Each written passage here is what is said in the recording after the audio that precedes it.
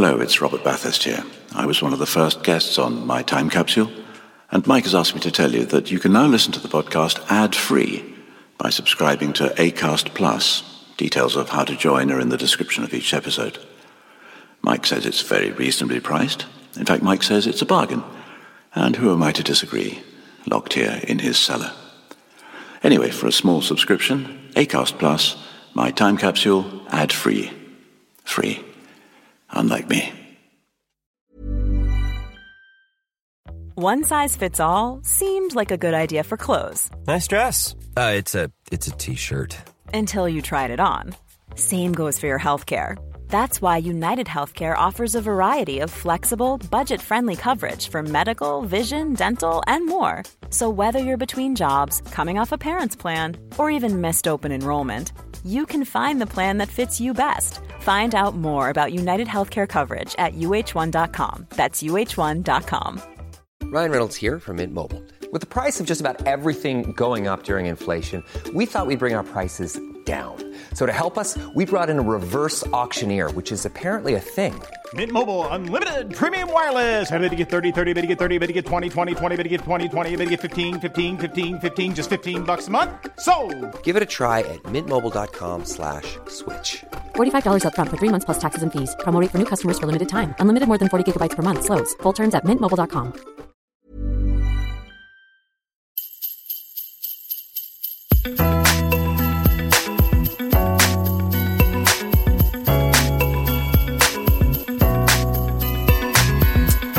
Hello and welcome again to My Christmas Time Capsule, which if you've listened to part 1, you'll know is a compilation from our 2020 Christmas episodes. Different people telling us either the thing that they love about Christmas or the thing that they loathe about Christmas. Oh, you worked it out.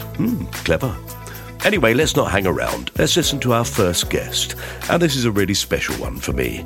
An old friend of mine who sadly is no longer with us, the lovely John Challis, known to the whole world as Boycie.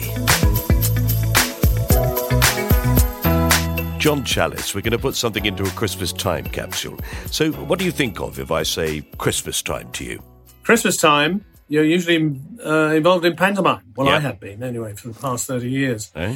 And so you get into a sort of ritual. You've got one day off, which is Christmas Day. Mm-hmm. And usually 2 days, the 2 days either side of that, that's Christmas Eve and Boxing Day. You've got 2 shows on each day, so you can't really do much. No. So one year I decided to take a year off, and we decided to go to Jordan. It's a hot place to spend Christmas, isn't it? Really hot, you know, which is nice in one way, but it's not very Christmassy. No. But the only thing that tells us that it's Christmas, really, in the hotel that we're staying at, is there is a rather sort of bedraggled-looking Father Christmas and all his reindeer and his sledge above the door. So, it must be Christmas then. So yeah. Here we go. We get dressed up to the nines. We go down to dinner, and there's hardly anybody there. In fact, there's nobody there at all. But we are being entertained by a sort of 3-piece combo, which seems to come from a different part of the world. Their builders coming from Norway. Anyway, there they are singing lovely Christmassy songs like Jingle Bells, Jingle All the Way.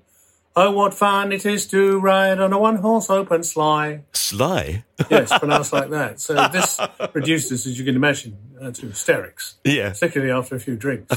And it's a bit of a spa, this place. So you can have these rather exotic Middle Eastern treatments. And we decided, I think the girls went off and had their faces attended to, and Keith and I decided to go through the hot tub, the cold tub, and then the massage. And there was this extremely dangerous-looking Syrian gentleman, enormous he was, not very much on top, but he had some pantaloons of some description on. And bare feet, and we went into this room, and it was reeking of that stuff you rub into yourself if you've got nothing else to do. And the idea was that he pummeled you, and then you lay on the floor, and then he trod on you and walked all over you. Great. And I remember looking at him thinking, why is it all the people who do these treatments look so unfit? Yeah. And suddenly you've got these feet going all over your back, you know. And eventually the torture's over and you come out, and actually, I have to say, you feel pretty good. But again, it's so bizarre because you think it's Christmas and it's hot outside, and the girls did all right. They looked much better afterwards, as I hope we did. OK, before we move on, here are some important questions. What would a chair look like if your knees bent the other way? Also, how much deeper would the ocean be if there weren't any sponges in it? And of course, is the hokey cokey really what it's all about? Right, let's find out what stand-up comedian Lucy Porter loves about Christmas. I bet it's not those jokes. So, is there anything about Christmas that you cherish when you look back on it? Yes. Do you know, the one thing that I would like to put in my Christmas time capsule is, well, board games, generally, but I didn't know if that would be too general for you. No, I think it's fine. They all turn out the same, don't they, board games? They do. They're all basically either Monopoly or Scrabble, or that one where you have to chase each other around the board, frustration or whatever. There's very few sort of variants. But I love getting together with family and having an actual focus for your arguments, because I think Christmas can be so much about kind of diffuse tension and general sense of unease and resentment, bitterness, guilt. And to actually put all that onto a board game, I think, is incredibly therapeutic and helpful. So, because my mum and dad were quite keen on board games. I absolutely loved them. But my sister was the one member of the family who just didn't get it at all. And there's something really fun about playing board games with a number of competitive people and then someone who just wants it to be over. I just want it to be over. So if I had to sort of be more specific about which board games, there's two that I would nominate. The first one is Trivial Pursuit, because that was a massive feature of the 1980s, which was my kind of, Christmas heyday, in that it was the sort of big family Christmases. We used to go to my grandparents in Coventry or over to Ireland to my dad's side of the family. And Trivial Pursuit absolutely spread like herpes. In the 80s, families didn't give herpes to each other, but we did give Trivial Pursuit to each other. And orally. It was like oral thrush. Anyway, the point is, I loved Trivial Pursuit, and it started me with a sort of lifelong obsession with quizzing and general knowledge. And, until then, I used to enjoy a quiz, but that kind of stepped up to the next level for me, because I used to take all the cards and memorise all the answers because I was not above cheating at that stage in my life. And there's still stuff from, you think, there's probably some names of 1980s pole vaulters or, a lot of kind of political questions I would still answer East or West Germany because I was stuck in Trivial Pursuit time in my head. So, and all of the ritual of the cheeses and which ones you want to get first, because it added a little bit of strategy and gameplay on top of general knowledge quizzing. And it's tense. I mean, there is no doubt about it. Trivial Pursuit can bring out the worst in people. Oh, yeah, especially when it gets near the end, that bit where you throw and you are in the centre. And then they pick the subject for you. Oh. What is your weakest subject then, Mike? Generally, I would say all of them. But I think probably geography.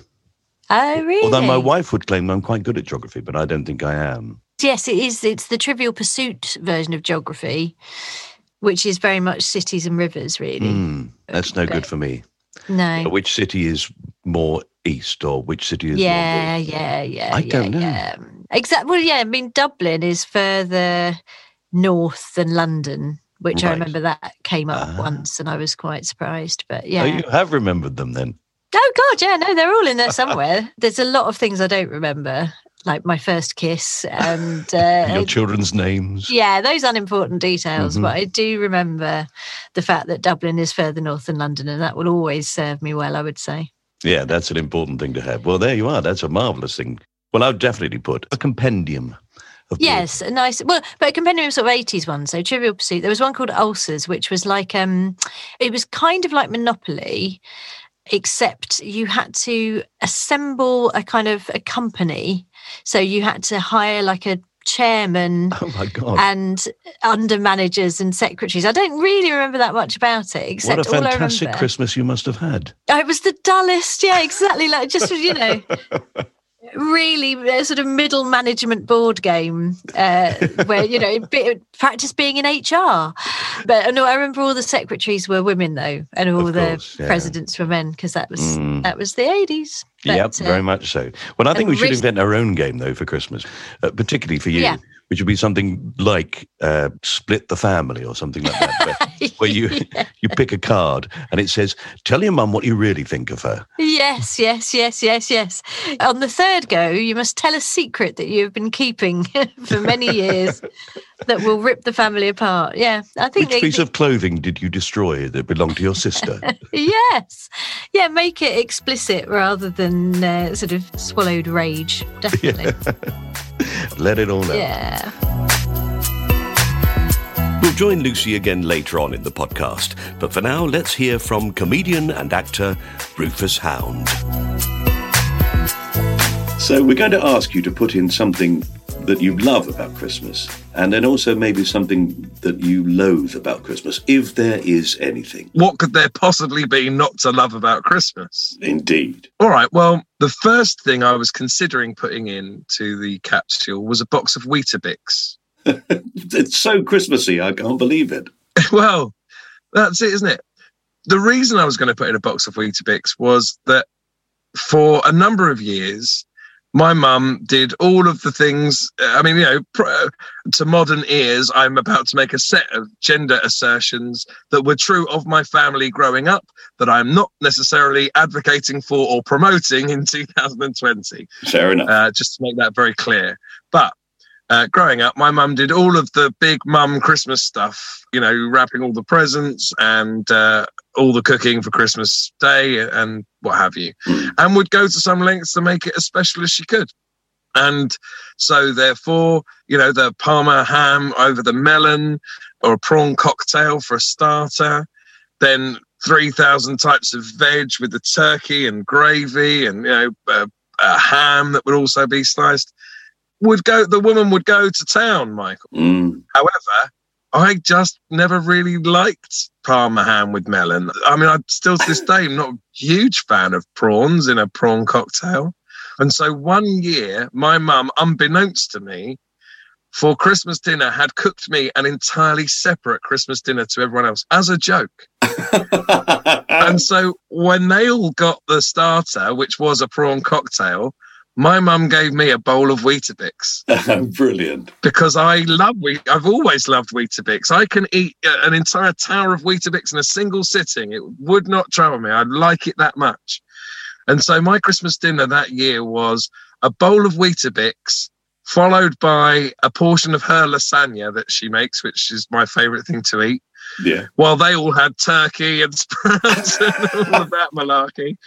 And then for pudding, she'd made a trifle, because I love trifle. And so everyone likes trifle, and trifle's very Christmassy. So then we all shared the trifle at the end. But to me, a box of Weetabix going into the time capsule feels very Christmassy on the grounds that it's representative of somebody who truly gets you and truly loves you, going out of their way to do something sort of thoughtful and funny. Yeah. And if we're buying into Christmas being a time for families and bringing people together and love for one another, I think that the combination of loving, funny kindness from, your mum doesn't necessarily get better pronounced than with that box of Weetabix. No, it's beautiful. What's really lovely about it is that not only did she give it to you, which was a very funny thing to put it in front of you and say, well, there's yours, your Weetabix. Everybody else got the prawn cocktail. She didn't then say, no, I'm only kidding, and then put prawn cocktail in there. She let you eat it. Yeah. With me with a massive smile on my face. Because, I've always been somewhat contrary. So I think I probably felt quite punk sitting there eating my Weetabix. Fantastic to follow it through with each course as well, I think. Yeah. To then go, okay, right, now lasagna, because I know you like that best. Yeah. No, it's...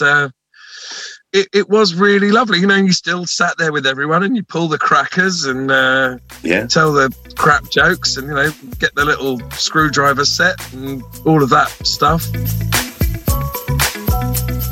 So, Tony Hawks, what is it about Christmas that you love? Well, I've grown to love less and less about Christmas. It probably would be exaggerating to say I love anything about Christmas. I quite like the getting together and the sort of lunch part of it, or late lunch or whatever, and the fact that families can get together. But that's pretty much it. And you can do that on a Sunday anyway. So Christmas is totally unnecessary and superfluous, and wait till I get onto the negatives of it. So, in fact, even that thing of receiving and giving presents, you don't... Well, I'm very against... Actually, no, I'm so out there on this. I think Christmas is disastrous for the planet, for the ecology and environment. Buying presents for each other that they don't really need, using up the Earth's resources, wrapping them up, all for a sort of money-making exercise that doesn't need to happen. I can think back to when I was at school and going to school on the first day of term in January, and the first thing that we said to each other was, "What did you get?" So I think we're teaching children that happiness comes from material stuff and getting things. So I think it's a terrible message that we give. I think the question that should we want our children to be asking is, what did you give? And so we've got to look at the way the world is and why it looks like it does. And I'm afraid to say Christmas doesn't help it at all, not one bit. And this is a sort of thing that if you had millions of people listening to this podcast, which you'll eventually get, obviously, I'd probably get hate mail for this. Hate mail. People are very, very attached to it. And this is an incredibly unpopular thing that I'm saying. But I wouldn't be saying it if I didn't think there was truth in it. I understand what people like about it, and I know why they like it. And I think a lot of it goes back to memories that they had, happy memories. But I would invite them to think more deeply and to say, well, yes, but how many of those presents that you were excited about are still with you? How many of those presents were still with you 2 months after you got them? Maybe even weeks after you got them. And in some cases with children, even half an hour after they've got them. Yeah. The stuff that makes that comes from the planet and the resources, and we're using them all up. Plastic is everywhere. Packaging is everywhere. If we said one Christmas, we just said all we're going to do is give each other second-hand things, that would make a massive difference. But I mean, the other thing about it is, and maybe this is a slightly male perspective as well, as always being a bit lazy about presents. I always saw Christmas presents as being a problem that needed to be solved. There was very little joy in it. It was like, oh, what am I going to get, Mum? What am I going to get, Dad? What am I going to get my brother? Well, it was... I think buying presents or doing things for people is a great thing. I don't particularly like being told when I have to do it. So I'd like to buy I'd like to buy you a present, Mike, in mid-June. But not, you'll be surprised to hear you won't be getting a present from me at Christmas. Oh, no. That's ruined it. No, I know. No, you're right. I can absolutely see the argument. And, of course, as you get older, people say, what do you want for Christmas? Which, in a way, completely spoils the idea of it anyway, because it's supposed to be a surprise. So you telling them the thing you want them to buy you, a bit absurd. And then my answer always is nothing. Nothing. Yeah. If I want something, I get it. And I don't want much. Well, as you get really old, the question is, what do you want for Christmas? And the answer is to make it through the other side. Yep. Okay, then. Well, I'm perfectly happy to accept that, and I'm going to put it into your time capsule. Well, do let me know how much hate mail I get. It's not coming through me, you know. I'm not going to take your hate mail. Oh, no, I have to get it myself.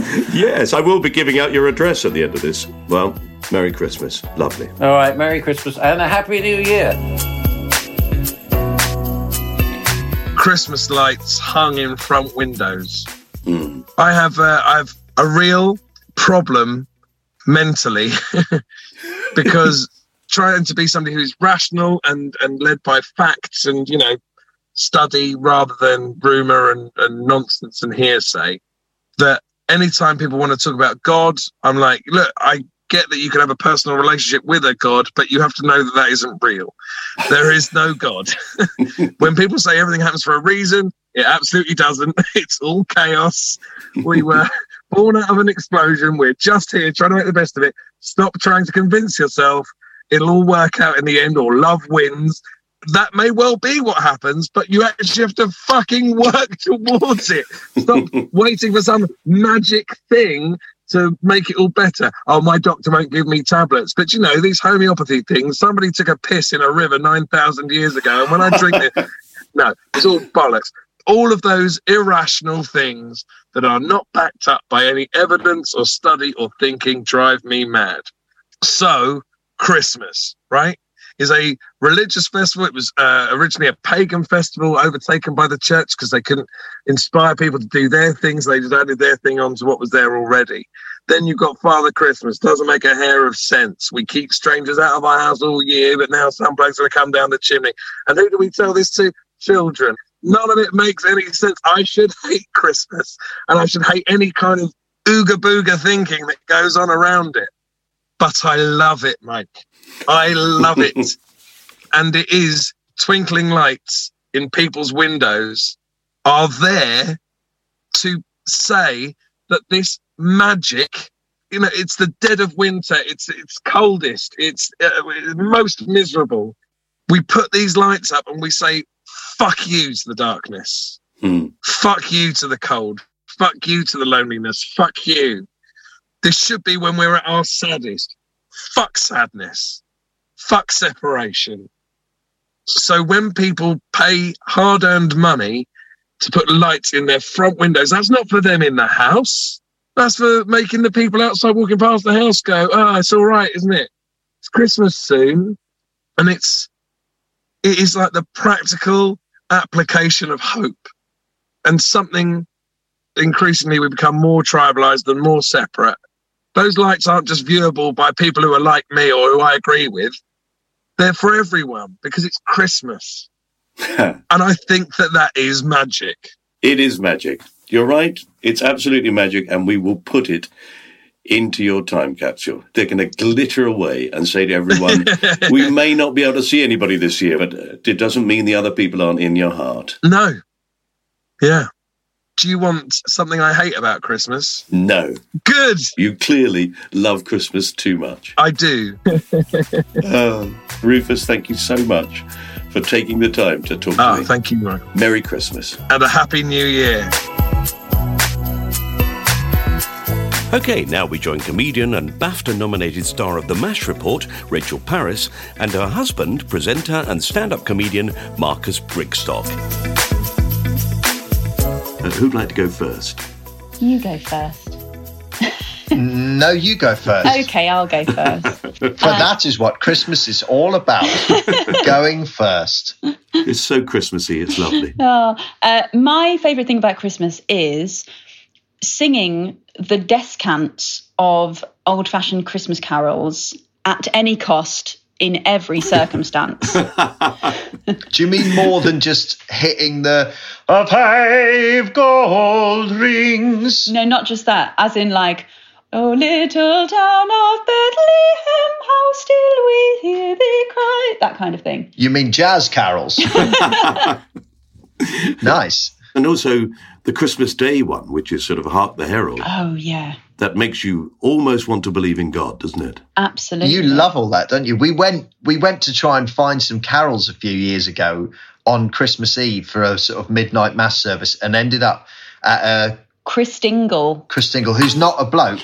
It's a thing with an orange with a load of sweets poking out of it on sticks. It was a service for small children. It was awful. I thought it would be like a sort of 9 lessons and carols situation. It was so and bad. It was the opposite of that. Yeah, so I mean, bless them, the kids, I'm saying so bad cynically, the kids were having a lovely time. Yeah, we snuck out halfway through. But I was brought up in the church, and then I went on to sort of be a chorister in various churches through my life. And so those descants are so fun to me to sing, and when there's no one else singing, even if it's just like a little quiet family get together or a really small group of people just singing along, I will hammer out that descant even if I can't really hit the notes.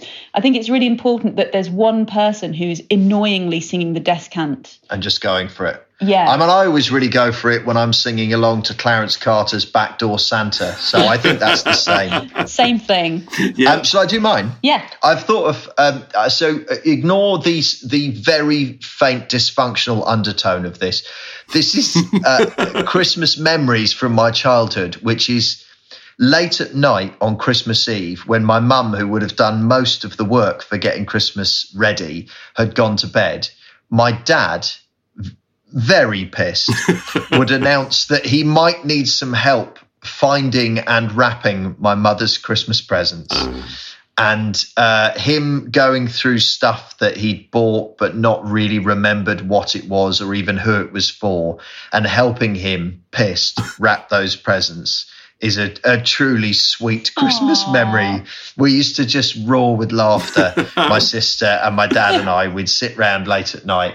He and my sister probably were legless, I think, and we'd help him wrap up gifts for my mum, half of which were, I think, things he wanted. So I've bought her a telly for the kitchen. And a drill. Yeah. But it was good. It was really, really good fun. Yeah. It was really fun. Oh, fantastic. What a happy memory that is. Yet I can picture it now. Yes, my wife and her sister generally at Christmas, on Christmas Eve, at some point go off and wrap the presents for the stocking. And that involves an enormous amount of Baileys.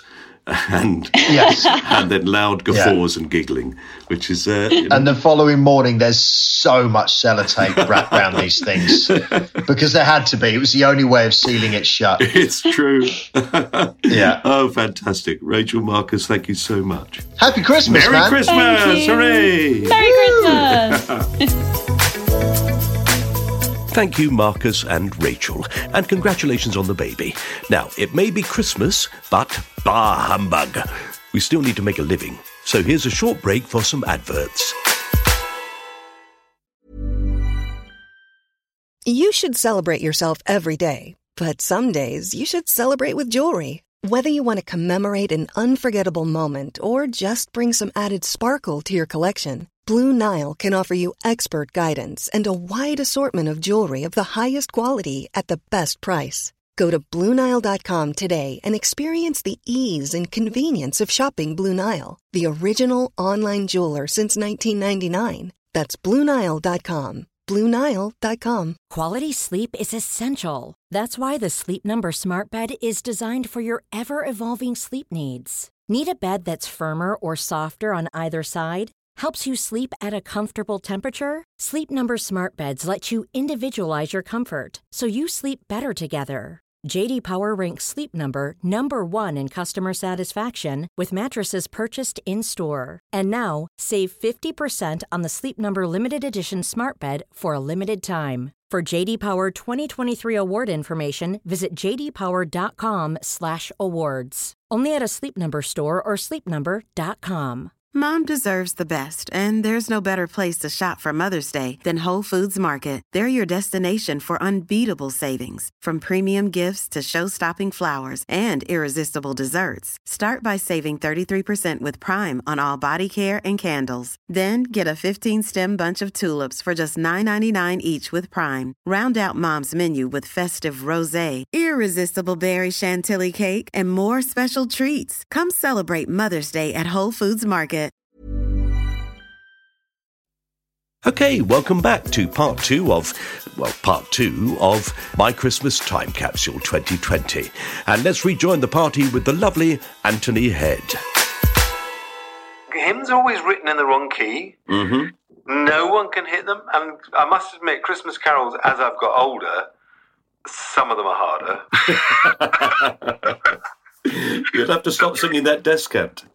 Yes, I still do. I still sing the descant that I learnt when I was at school in the choir. Yeah, I cannot help myself, and it's rather sad when you're the only one in the congregation. What's the herald angels sing?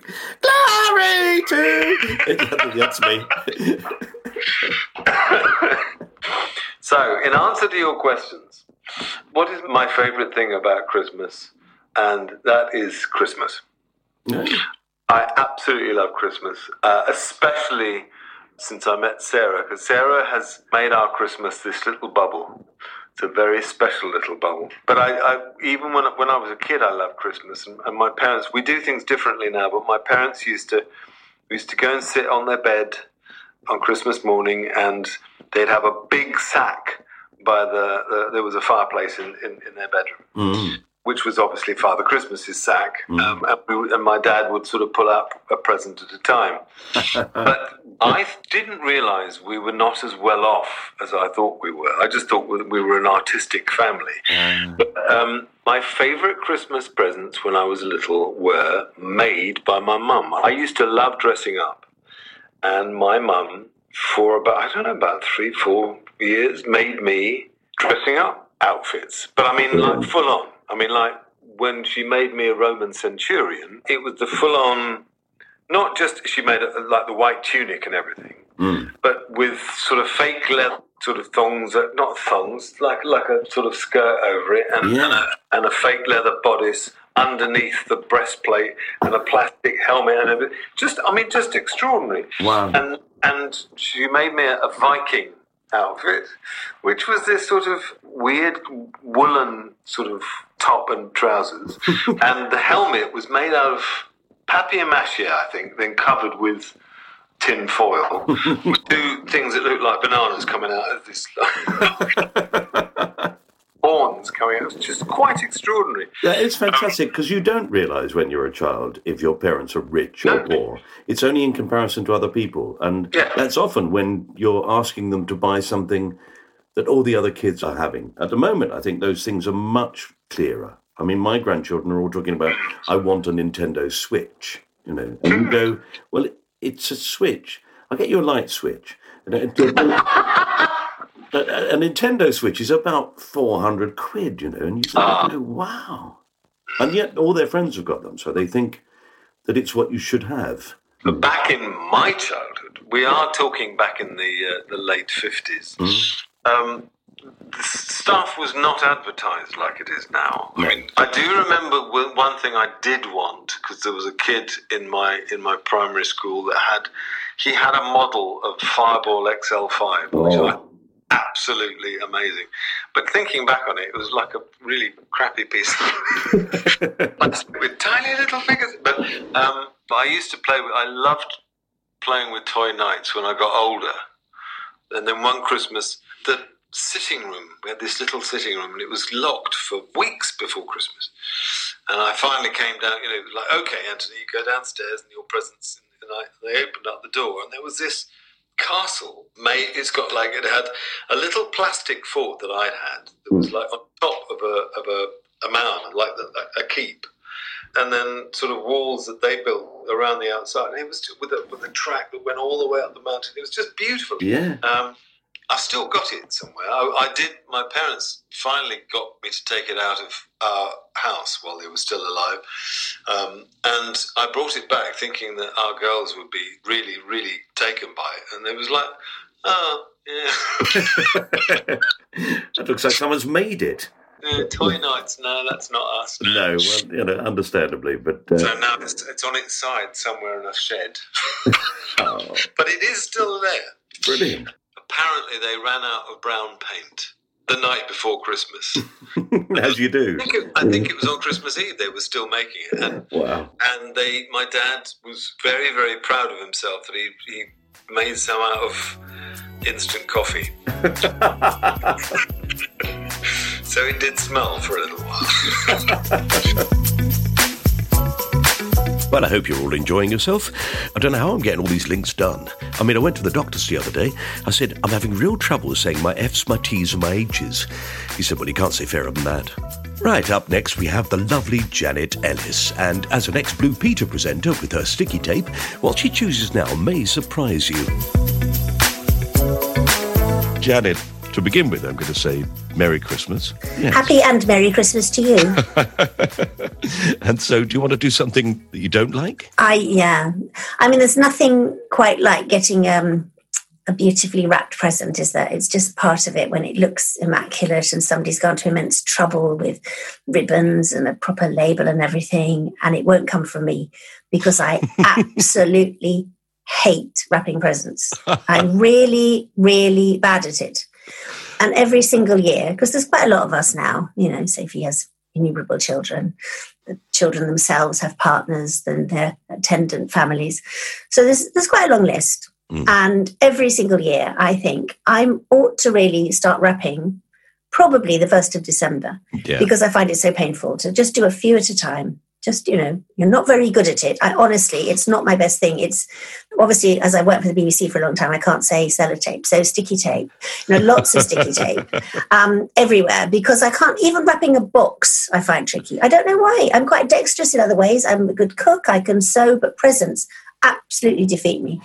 And always I leave it until, that time on Christmas Eve when you're just thinking, I'd quite like this to stop now. I'd like to close the door on the preparation and just open the door to the start of Christmas. And now I've got what seems like 50 million assorted presents to wrap and label. And I'm not very good at it. And I'm sort of ashamed by how they look when I hand them over. I'm with you. I'm really bad at it. I'm useless. Are you? I'm terrible at wrapping things. I mean, it looks like I've sort of just scrunched it round it. It's always creased and far too much tape. No, it's just... it becomes the worst chore every year. And and I like the idea of it. I like choosing the paper and I try and find different labels and things. And also my handwriting is awful. So people do spend a lot of time going, who's this for? Sorry. But there's something about it. I just approach it like, the worst kind of homework. And therefore, a lot of that must go into it. Not into the thought of the present, obviously, and not hopefully into the way it's received, but that interim bit. I wouldn't just hand them the thing. I've been close to it sometimes, but I wouldn't. But even boxes, I can't seem to get right. I don't know what it is. I think maybe I'm going to leave all my wrapping to Amazon. God bless Amazon, though. Where would we be? Well, I don't think they've got any financial worries. Funnily enough, I don't think they have. I was a bit worried, about a month ago, but I think it's eased out now. I think they're well into the multi-billions. Oh, that's all right. Yeah. Good. I was a bit worried about them, yes. Oh, Janet, all right. Wrapping presents, absolutely fine. See, I've tried to do funky wrapping. I've tried using, old newspapers or whatever, because I've seen other people do that really well. And somehow with me, it just looks like, oh my gosh, what happened? It just doesn't look funky.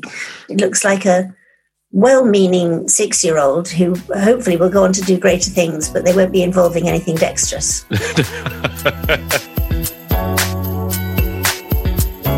So what would you like to put into the Christmas time capsule that you don't like about Christmas, Lucy?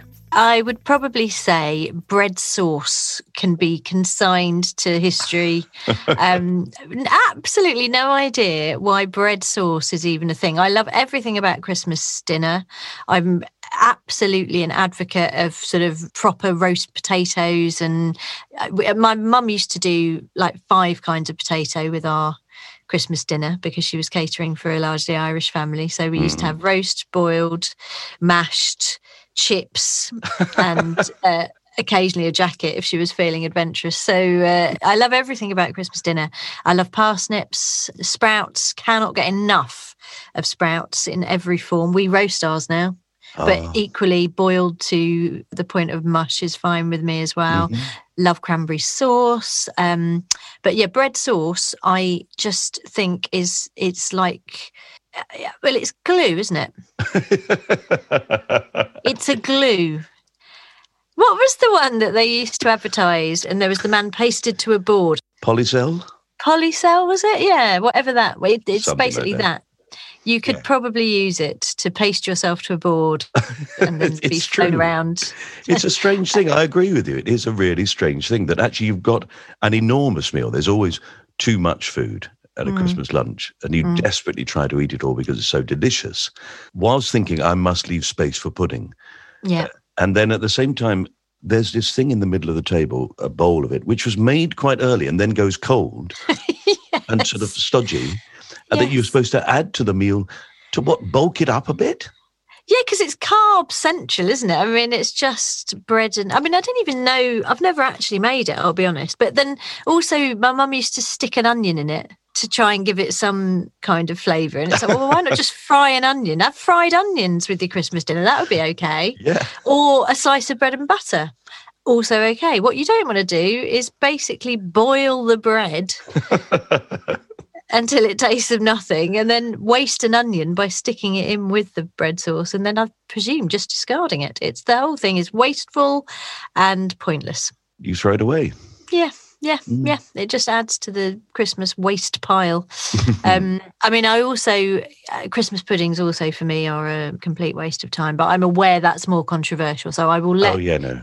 Careful. Christmas pudding. Yeah, no, that's fine. That's fine. You're obviously, I can see you bristle there, Mike. So. Well, no, I don't want us to fall out. Well, it is Christmas. It's traditional that somebody should argue, but no. Okay, well, if you'll let me not have bread sauce, if you see what I mean. Mm-hmm. I do. Then I'll let you have Christmas pudding. Okay, yeah. All right, that's going in mine. That's in my capsule. But you've got bread sauce in there. That's absolutely fantastic. Thanks, Lucy. Thank you, my love. Merry Christmas. Merry Christmas and a Happy New Year. God rest ye merry gentlemen. That's enough now. That's enough. Thank you. La, la, la, la, la, la. I'll just be here until the new year. Just come back to me anytime. Hosanna in excelsis. Griff Rhys-Jones, so what would you like to put into your Christmas time capsule? I do like Christmas. Last year, I had the great advantage, which I thought was great.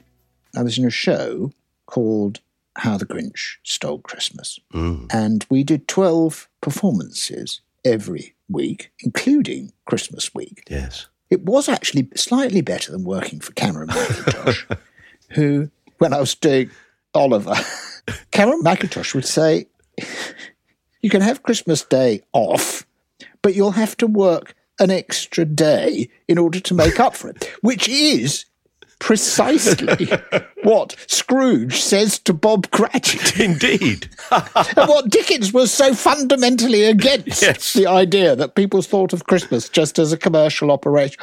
But still, and it was rather ironic to be in such a Dickensian production over Christmas with Dickensian rules, pre-Dickensian rules in operation, including the putting of a lot of children to work on the stage. But, never mind. I wasn't, not for me to question. But it proves that I am grossly in favour of commercial sentimentality of all kinds at Christmas. So I'm liable to sit and watch It's a Wonderful Life and cry at the end of it, and cry over Christmas moments like the Wind in the Willows, where we all sang in the bleak midwinter. Those things instantly I'll well up with tears. A beautiful picture of Christmas will also make me sort of emotionally commit to it. But when it comes to decorating my own Christmas tree, I'm a grump. So it's a little bit complicated, but I am torn over Christmas. I'm a Christmas paradox. So what I love most about Christmas is the gathering, not so much my own family, although I love my family. I do love them. But it's the gathering of humanity. And as I say, and I like very much being in a show over Christmas, to be honest, because it limits the amount of time that's spent, stoking the fires and eating turkey. And tears will roll down my eyes at the end of any form of Christmas representation, except, as it were, my own, which I find stressful. Years ago, when I had small children, and, we only do Christmas for the children, don't we? Especially if they can keep out of the way. I remember once I was playing host. I used to play host at New Year. And we had a regime which nearly has been the destruction of my poor wife. Whereas loads of family would arrive to indulge themselves at our expense in the house until about 2 days after Boxing Day, and we'd see them disappear.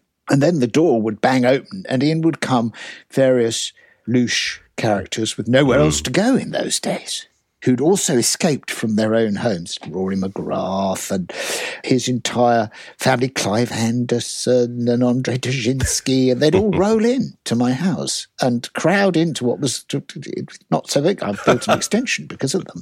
And they'd roll in and party, and the party would go on. This was fine until I was in Thark at the Lyric, and I used to come home, and there were two endings to my coming home after a hard day, especially when you'd done 2 shows on a Saturday night. Either you'd arrive, sort of finally get in, having driven, I had to hire a car because the only people who work over Christmas, as you know, are actors. The rest of the population, including train drivers, decide they can't work. So I'd arrive, I'd come in, there'd be a gentle snoring sound, and I'd have to creep around the house because everybody had gone to bed because they'd stayed up so late the night before. Or I'd come in and they'd be in full party mode. I'd be exhausted and expecting to go on till 6 a.m. This was a sort of alternate nights of the New Year festivities. In the end, I got into my hired car and drove off to a nearby lay-by to have some time on my own with a little bit of quiet. That's how bad it used to be. Merry Christmas to you. You can see why I'm a good casting for Scrooge. Very good. Surely at that time when they were all partying in your house, you didn't drink, did you? No, that's another. I mean, there was a moment when these days it was, well, it doesn't happen so often now, but the children in the old days used to drink, as children do, when they reach the age of about 20. And then I come down in the morning and find 4 open bottles of Chateau Margaux, the ones you were saving for the Christmas dinner, had been opened, a little bit of it had been drunk, and another one had been opened. You'd wander around the house saying, who did this? And obviously because at a certain, and I have to say, you drinkers, at a certain, you need to reverse it. You need to start with the Chateau Margaux. This is a word of warning to Christmas. Start with the Chateau Margaux, keep the South African plonk, and bring that out as the night goes on. People don't notice what they're drinking. We're all just being very religious, just following the example of Jesus, bringing out the best wine at the end of the wedding. No, don't do that. Don't, because you come down in the morning and you find somebody's put a cigarette out in your Chateau Margaux Magnum after having drunk 4 glasses of it. Rick Wakeman, so you're going to tell us something about Christmas that you love. Well, I've had a lot of Christmases, which has an advantage and a disadvantage. The advantage is that I've had a lot of Christmases. The disadvantage, of course, is that I've probably had more. Well, in fact, I've definitely had more than I've got coming in the future. But I intend to have as many as possible. And I've had Christmases over the years in numerous places and countries. I've had them in Switzerland, because I lived there for a little while. That was interesting because they don't really celebrate Christmas Day like we do. And they don't have turkey, they have lamb or something like that. And also they all spoke French, so I didn't understand a bloody word they said. I've had Christmas in America. I can't remember where because it was during my drinking days. So, but I do know it was America because they all spoke with a bit of a drawl. Lots of Christmases in England. A Christmas in Scotland because I was stuck in Scotland. I say stuck, it was fantastic. Just outside Edinburgh, a place called Aberlady, because my eldest daughter was... she was about to be born. She was born a month or so later in Simpson's Hospital in Edinburgh, which they since have pulled down because they said it was unhygienic, probably due to my visitations. So that was fantastic up in Scotland. I loved that. I also tried to have a Christmas in Jersey in 1971, it would have been. And I went there, and my eldest boy, he was just a baby then, and we got off the plane and you had to walk across the runway, and these are very official men sort of came out and marched me back on the plane and said, we don't want your sort here.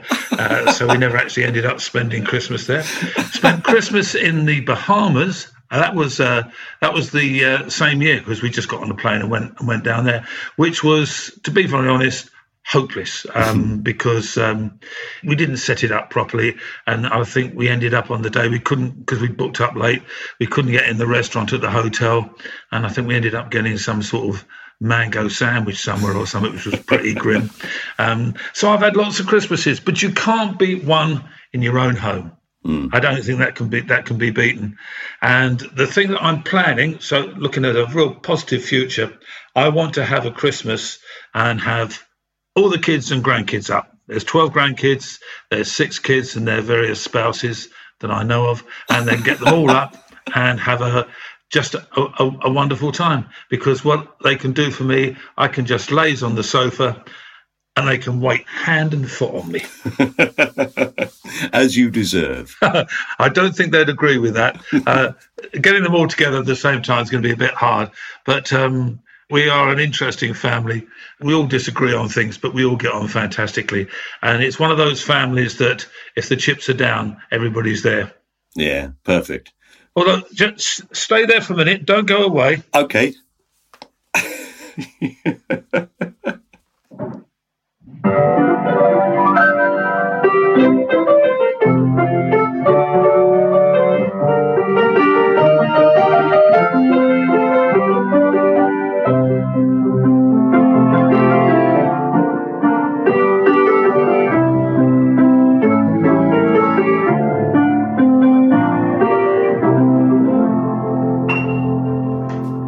There you go.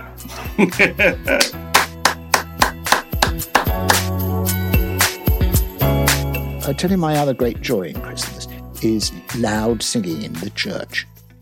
And I do find that it's the only time I go to church because, I'm invited to go to various charity events to read the lesson. And there's nothing, as we all know, that gives an actor more satisfaction than the sound of his own voice in a church. And so I do like to go. I do like to go. And I don't want to advertise this too much because it can end up with a sort of social round, which is a little bit difficult to, because everybody then is after you. There are a lot of churches with carol services in my Suffolk area. And I always try to do a few because I like reading the lesson and I like lustily singing carols to the embarrassment of anybody who is standing around me. Quite right. Which is one of the great joys of Christmas. Absolutely. And I live with a church which is a great adornment to the end of my garden. And to my shame, I've never been to their midnight mass until 2 years ago. I had another great actor who likes to bellow loudly, singing carols with me. So the rest of the family, instead of all going, oh, I don't want to go, he was really content. So that was great. So we trudged through the field up to the church looking beautiful for the midnight mass and arrived 2 minutes after midnight because I was expecting a sort of, sparsely attended, John Betjeman-esque, dwindling congregation there. But as we came in, the entire village and everybody for 200 miles around had crammed into this church. And we, with a great thump, just during the vicar's address, there was a sort of grinding, banging and a turning of the huge cast iron door handle. And the two of us sort of stumbled into the church and the entire population of East Suffolk turned around to stare at this person who they all knew lived 100 yards away, but had never been into the midnight mass. And was late. And was exactly late for church, wearing unsuitable clothes. With a drunken actor in tow. And we squeezed ourselves in amongst people we knew, and then lustily sang to their embarrassment. I'm coming to your house, definitely, to do that with you.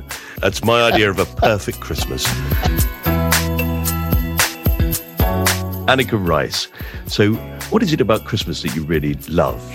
Well, it's odd because Christmas to me is just a random bit of the year that I'm usually working over. I mean, at the moment I work every Christmas Day because I do this sort of Radio 2 family favourite slot on Christmas Day morning. And historically, I've always worked shifts and I've always worked at Christmas. And when I was younger, as a teenager in my early 20s, I was always abroad in Hong Kong or whatever. So I actually have no emotion about Christmas at all because I just haven't grown up thinking that it's this sort of place that should be, absolutely kept on a pedestal and protected. So I just feel Christmas is a lovely day, but it really doesn't have to happen unless you're very religious. And even that's up for grabs, isn't it, as to whether the actual day is the actual day. Let's have it in February. Yeah. Take all the pressure off.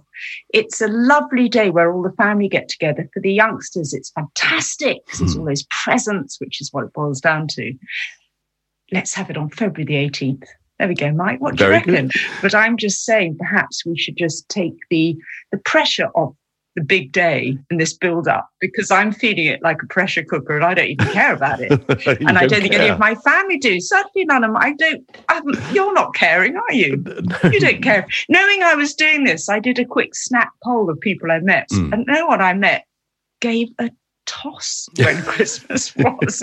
But it's nice to have that day. Yeah. But it doesn't have to be at Christmas. On that particular day, no. There was a pub by the side of Charing Cross Station. There was a pub that always had Christmas Day on Midsummer's Day. Yes. They would put up tinsel and sing carols Lovely. and serve Christmas lunch. Well, let's have it, like the Queen's birthday. Let's have a couple of them spread out for all eventualities. I'm just saying, I'm just putting that in as an idea. If someone wants to take that idea in the government and go with it. I won't even pretend it's my idea. I'm happy to pass it on. Okay.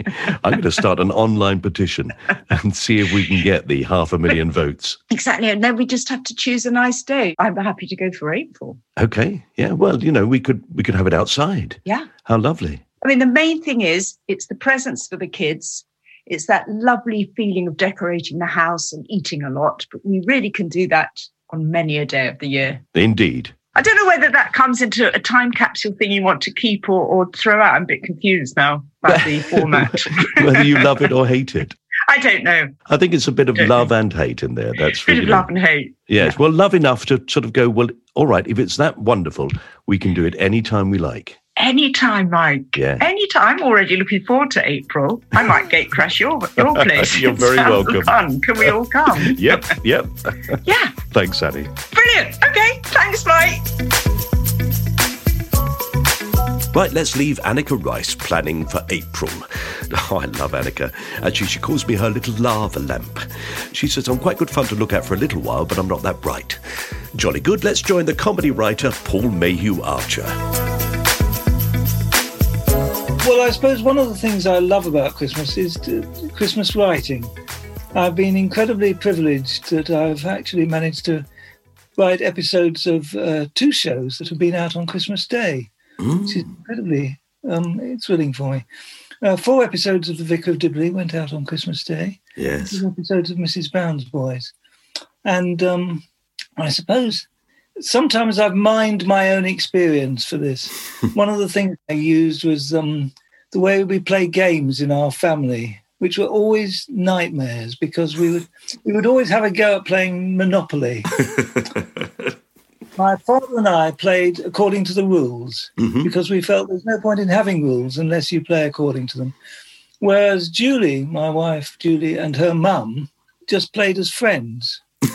I mean, if Julie landed on Vine Street and her mum owned the Vine Street set, her mum would just say, "Oh, you just owe me the money. You don't need to pay me now."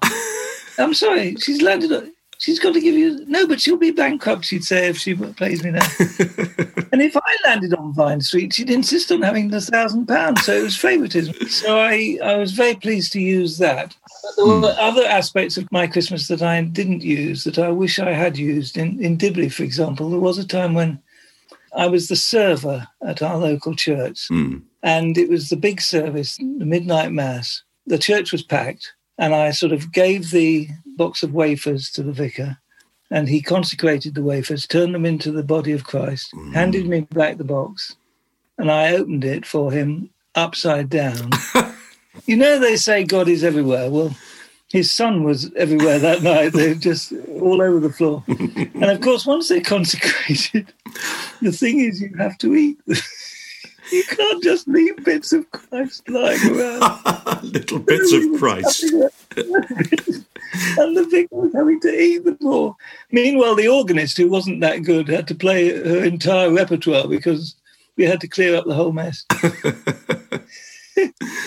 Possibly in the Vicar of Dibley, that might have worked. I mean, Dawn probably would have been very funny eating those things. Yes. Maybe we didn't do it because it would have just been offensive at Christmas.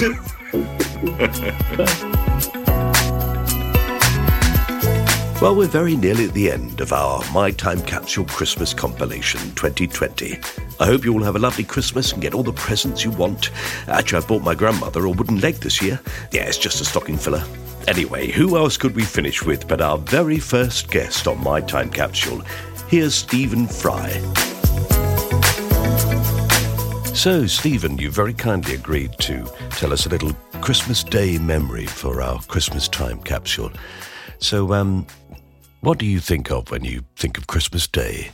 Well, now, Michael, I'd so like to be able to help you with a really thrilling and exciting and extraordinary, earth-shattering Christmas memory. But like most people, I suspect my Christmas memories are, I woke up and Father Christmas had filled my stocking, and then I went down and woke up my parents, and it was only 3 a.m, and then had to go back to sleep and couldn't, and got overexcited, and my brother and I broke 3 of our presents, and the usual. Yes. And then a little older, obviously, making breakfast for people who were staying in the house over Christmas, which I used to do a lot, have guests, of my own age, friends. Once I was a grown-up, I would be a host for Christmas, and I'd make eggs Benedict in the morning, and, the usual stuff, a Bucks Fizz or a Bloody Mary, and lunch with the turkey. I mean, come on, Stephen, what's interesting about that? So I kept thinking, everybody has that story. It's the same story that we all have, which is sort of why we like Christmas, and perhaps also why it slightly pisses us off, because, it just shows we're the same. And anything that proves we're the same is both an insult and a great compliment, I think. Anyway, enough of metaphysics and strangeness. I then had to think, was there ever a time I spent Christmas away from home where it wasn't a typical British Christmas? And I thought, oh, yes, there have been occasions. There was one, and I tell it only because it was a happy and extraordinary time when I'd contributed to this musical, Me and My Girl, which had been on in the West End and then transferred to Broadway and was becoming something of a success and a surprise for me. And I went with the director, Mike Ockrent, to Australia to open a production there in Melbourne, and that was terrific fun. And it was Christmas time, summer in Australia, of course. Of course. And so we decided that Mike and I would go to the Whitsun Isles on the Great Barrier Reef to celebrate Christmas. And we booked into a hotel on Hamilton Island, which is just right there on the reef. And Billy Connolly and his wife, Pamela Stevenson, were staying in the same hotel as us. And it was wonderful. Really, really marvellous. Except that I, on Christmas Eve, went out into the pool. I had one of those bars, where you sit at a stool, actually, where your bottom's underwater, but the rest of you is above water, and you drink Mai Tais and all the rest of it. And then I sunbathed a bit, fell asleep. And when I woke up, I was just one enormous blister. That's all I was, just a huge, great, lobster-coloured blister. And so I spent all of Christmas Day with heat stroke and sunburn. Oh, no. Of the most severe kind, in the shade and cool of the room in the hotel. It took me about 4 days to recover. Pathetic. But that's the only Christmas story I can think of which is slightly different from my otherwise essentially dull, normal Christmas stories in which I sit in a sofa stuffing myself while watching James Stewart saying, I'm alive. Thank you, Clarence. I want to live.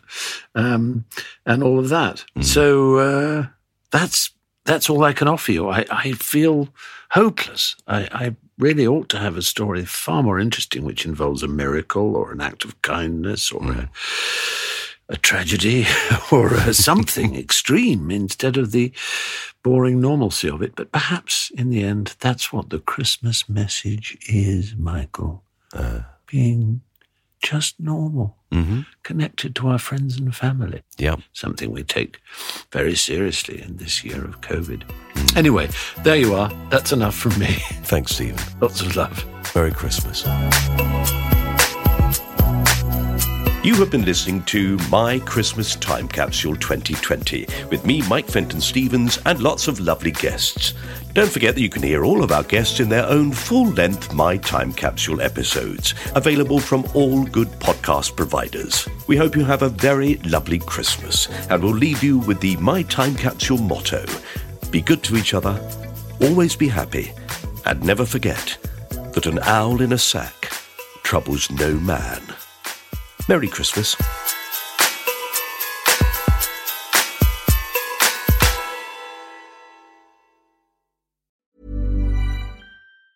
Planning for your next trip? Elevate your travel style with Quince. Quince has all the jet-setting essentials you'll want for your next getaway, like European linen, premium luggage options, buttery soft Italian leather bags, and so much more. And it's all priced at 50 to 80% less than similar brands. Plus, Quince only works with factories that use safe and ethical manufacturing practices. Pack your bags with high-quality essentials you'll be wearing for vacations to come with Quince. Go to quince.com/trip for free shipping and 365-day returns. Mom deserves the best, and there's no better place to shop for Mother's Day than Whole Foods Market. They're your destination for unbeatable savings, from premium gifts to show-stopping flowers and irresistible desserts. Start by saving 33% with Prime on all body care and candles. Then get a 15-stem bunch of tulips for just $9.99 each with Prime. Round out Mom's menu with festive rosé, irresistible berry chantilly cake, and more special treats. Come celebrate Mother's Day at Whole Foods Market.